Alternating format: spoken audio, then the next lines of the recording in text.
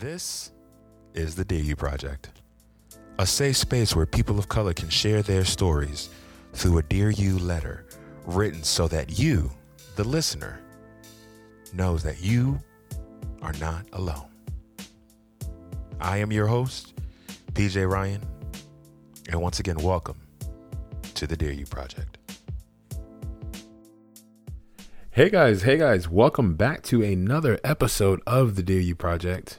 I am your host, PJ Ryan, and welcome to day 10.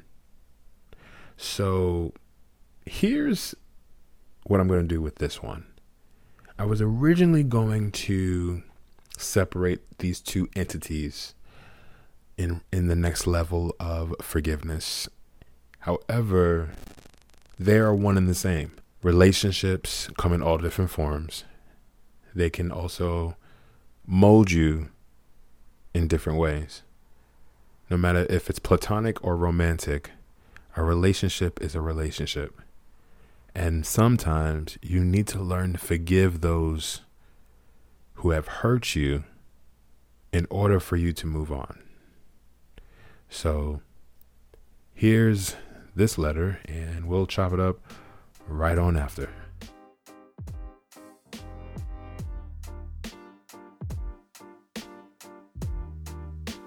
Dear You, I gave you this title because that's who I thought you were to me. I thought you had my back when I needed, but I see now who I really was. It appears that I was kept around to be the butt of the joke. I was kept around to either be the life of the party or to make you look good. I was even kept around to overcome whatever trauma that you have gone through, but never really faced. And I was happy to be around you. So happy that even I knew that there were moments where I shouldn't, but I always wanted to do what was best for you. What about what it was that I needed? So I kept these feelings to myself and never expressed them. And when it did, boy, let me tell you, it came out like a California fire, scorching every bit of existence in its path. I was infuriated. I was at a point where I was ready to drop it all and leave it all behind. And so I did. I made a decision to do what was best for me without a word or even a hint. I just backed away and let it go. Or so I thought. And that pain and heartache I felt may not have been in my clear eyesight, but it rang like church bells banging loudly for the whole world to hear through my actions and the words that I would use to recollect what had really happened. From my perspective, of course. Now you see, this long path I have been on for self-discovery, I've wanted nothing more than atonement for your behavior. Even if you thought you were right, I didn't care. I wanted acknowledgement, and I wanted to hear it. From the mountaintops, I wanted to know that the world knew that you did me wrong. But really, that was just me living in ego. It actually had nothing to do with you, but more to do with me reliving my own past drama and trauma. Never once, well, actually hardly ever, did I look at it from the vantage point of your broken heart. Regardless if I was right or wrong, all I really wanted to hear was an actual, genuine apology. It never came the way I wanted it or thought I needed it. It was always mingled with the expressions of blame and complicated levels of responsibility masked in excuse after excuse. And how could it? Because by that time you were already furthest from my reach, but residing in my mind. You made an unknowing home in a space that was reserved for peace. It was designated for my happiness, but I was too concerned with my pain to really care about yours. The moment I started sitting in this one truth is the moment I realized, maybe I was the jerk. Maybe I was the one who wasn't right for you in whatever space you deemed appropriate to label me. I realized that in order to liberate myself from that tyranny of living in that traumatic time period of my life, I had to do one thing, and that was to forgive you. It took me a while to understand the difference between wanting to forget and needing to forgive. Truth is, I've been trying to forget, but baby, I was horrible at it. Whenever your name was brought up, it was like Celine Dion, and it's all coming back to me. It's all coming back to me now. That was the problem right there. The moment I started floating on the wings of forgiveness, I began to move forward with my own emotional healing. I began to see you as you were, a flawed human being who was capable of doing the unimaginable, making a mistake. Who am I to tell you you can't make a mistake? Because you're not your mistakes. You're not your choices. And I had to see that. And I also had to believe it. So now that I do, I am able to let my walls down and allow someone to hold space in that parking spot that was once yours. I'm now able to trust again, or working at it. I'm able to befriend others, or building towards it. And most of all, I'm able to love again. I used to think it was impossible, but embracing forgiveness has truly proven that wrong. Because here I am, happy, and ready for the next step, whatever that may be. So I forgive you. I hope that you forgive me.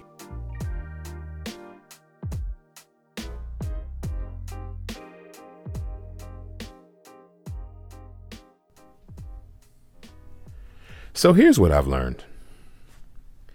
If you do not release the pain and anger and move past that dwelling of old hurts and betrayals, you will be allowing the ones who hurt you to live rent-free in your mind, reliving forever the prosecution that original incident started. Now, release does something that is critically important. It allows you to let go of the burden, the silent tax that's weighing you down, eating away at your chance for happiness. You can't constantly blame the past for what's going on in the present. And your present, if it's living only in the past, what's about to happen in your future? You are setting yourself up for failure. So here's an example. Here's a few examples, actually. So this letter was written for friends that I have had, friends that I've had to let go, and also written for relationships, plural, mind you. So for any of my friends that may be listening, or any of my past relationships may be listening, understand that I'm not speaking directly to you individually, but I'm speaking to you guys as a whole. So if you feel hit, go ahead, holla. But I'm not really talking about you. So the example is, I had a group of friends. Now this is when we're going to get a little personal. I had a group of friends, and I adored hanging out with them. I needed that brotherhood, and it felt good. However, there were some times when I realized that their jokes, they weren't really funny, because they were actually beginning to hurt. And no matter how many times I said, hey, that's not funny, or like, you can tell I'm uncomfortable, they persisted. So what did I do? I ran. I said, you know what? I'm good. And by doing that, without having a resolution to those conversations, to those friendships, it took me a long time to let other people label me as their friend.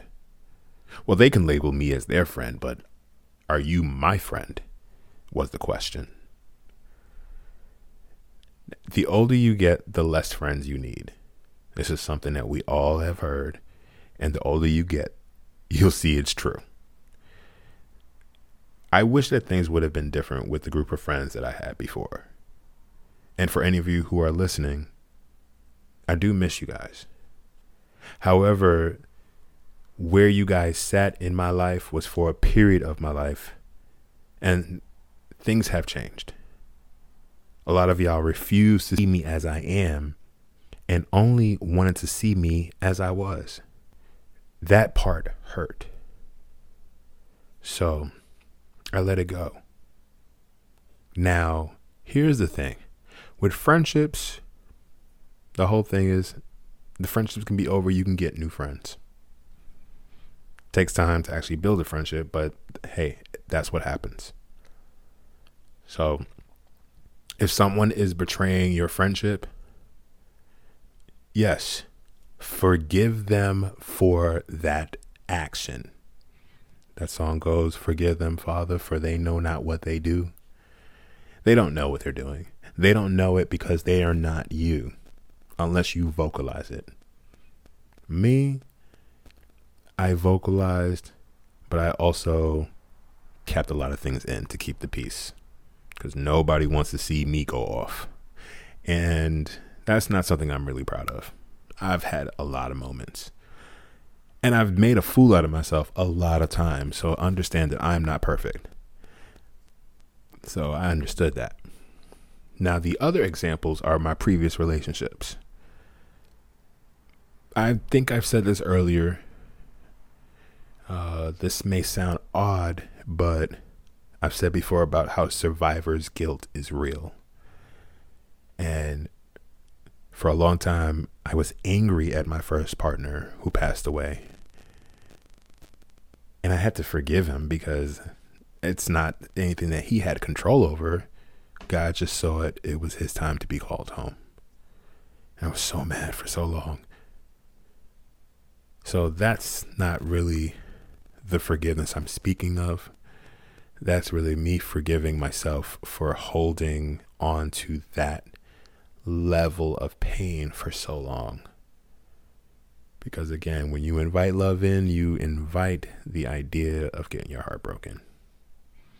The relationships that have come after, without going into too many details, I've had a pretty similar track where instead of resolution, instead of trying to fix the problem, I would just get up and go.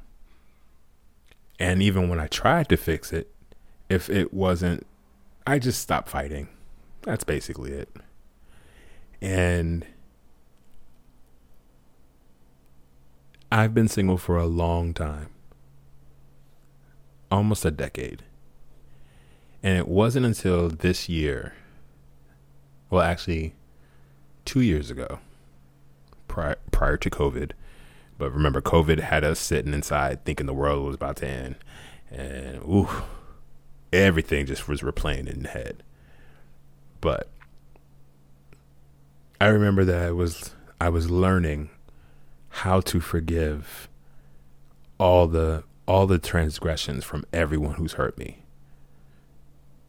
And I don't hold any ill will feelings towards my previous partners. I loved them. That will never change.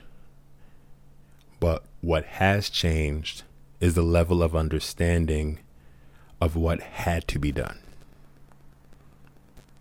and why it was done.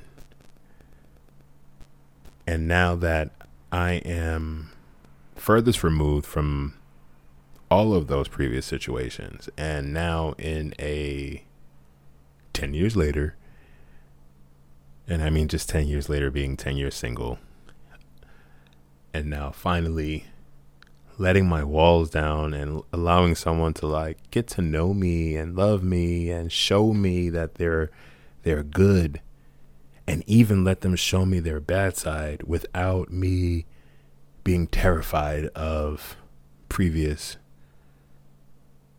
situations. And I think it really came for me when I really started to forgive everyone that has hurt me. And I usually say it just like this. I get it. And that's the thing. I actually get it. When you're able to see something from the outside perspective, from a different angle other than your own hurt, there's a lot of doors that open up There's a lot of reasons that never made sense before makes all the sense now. So I hope you guys actually learn that you don't have to hold on to the pain. Please let it go, guys. Please, it is not helpful for you or for anyone. Because here's the thing. Resentment is a bitch. Excuse my language. I think I've only cussed twice since I started this series. But it's serious. When you resent someone, it's more about ego.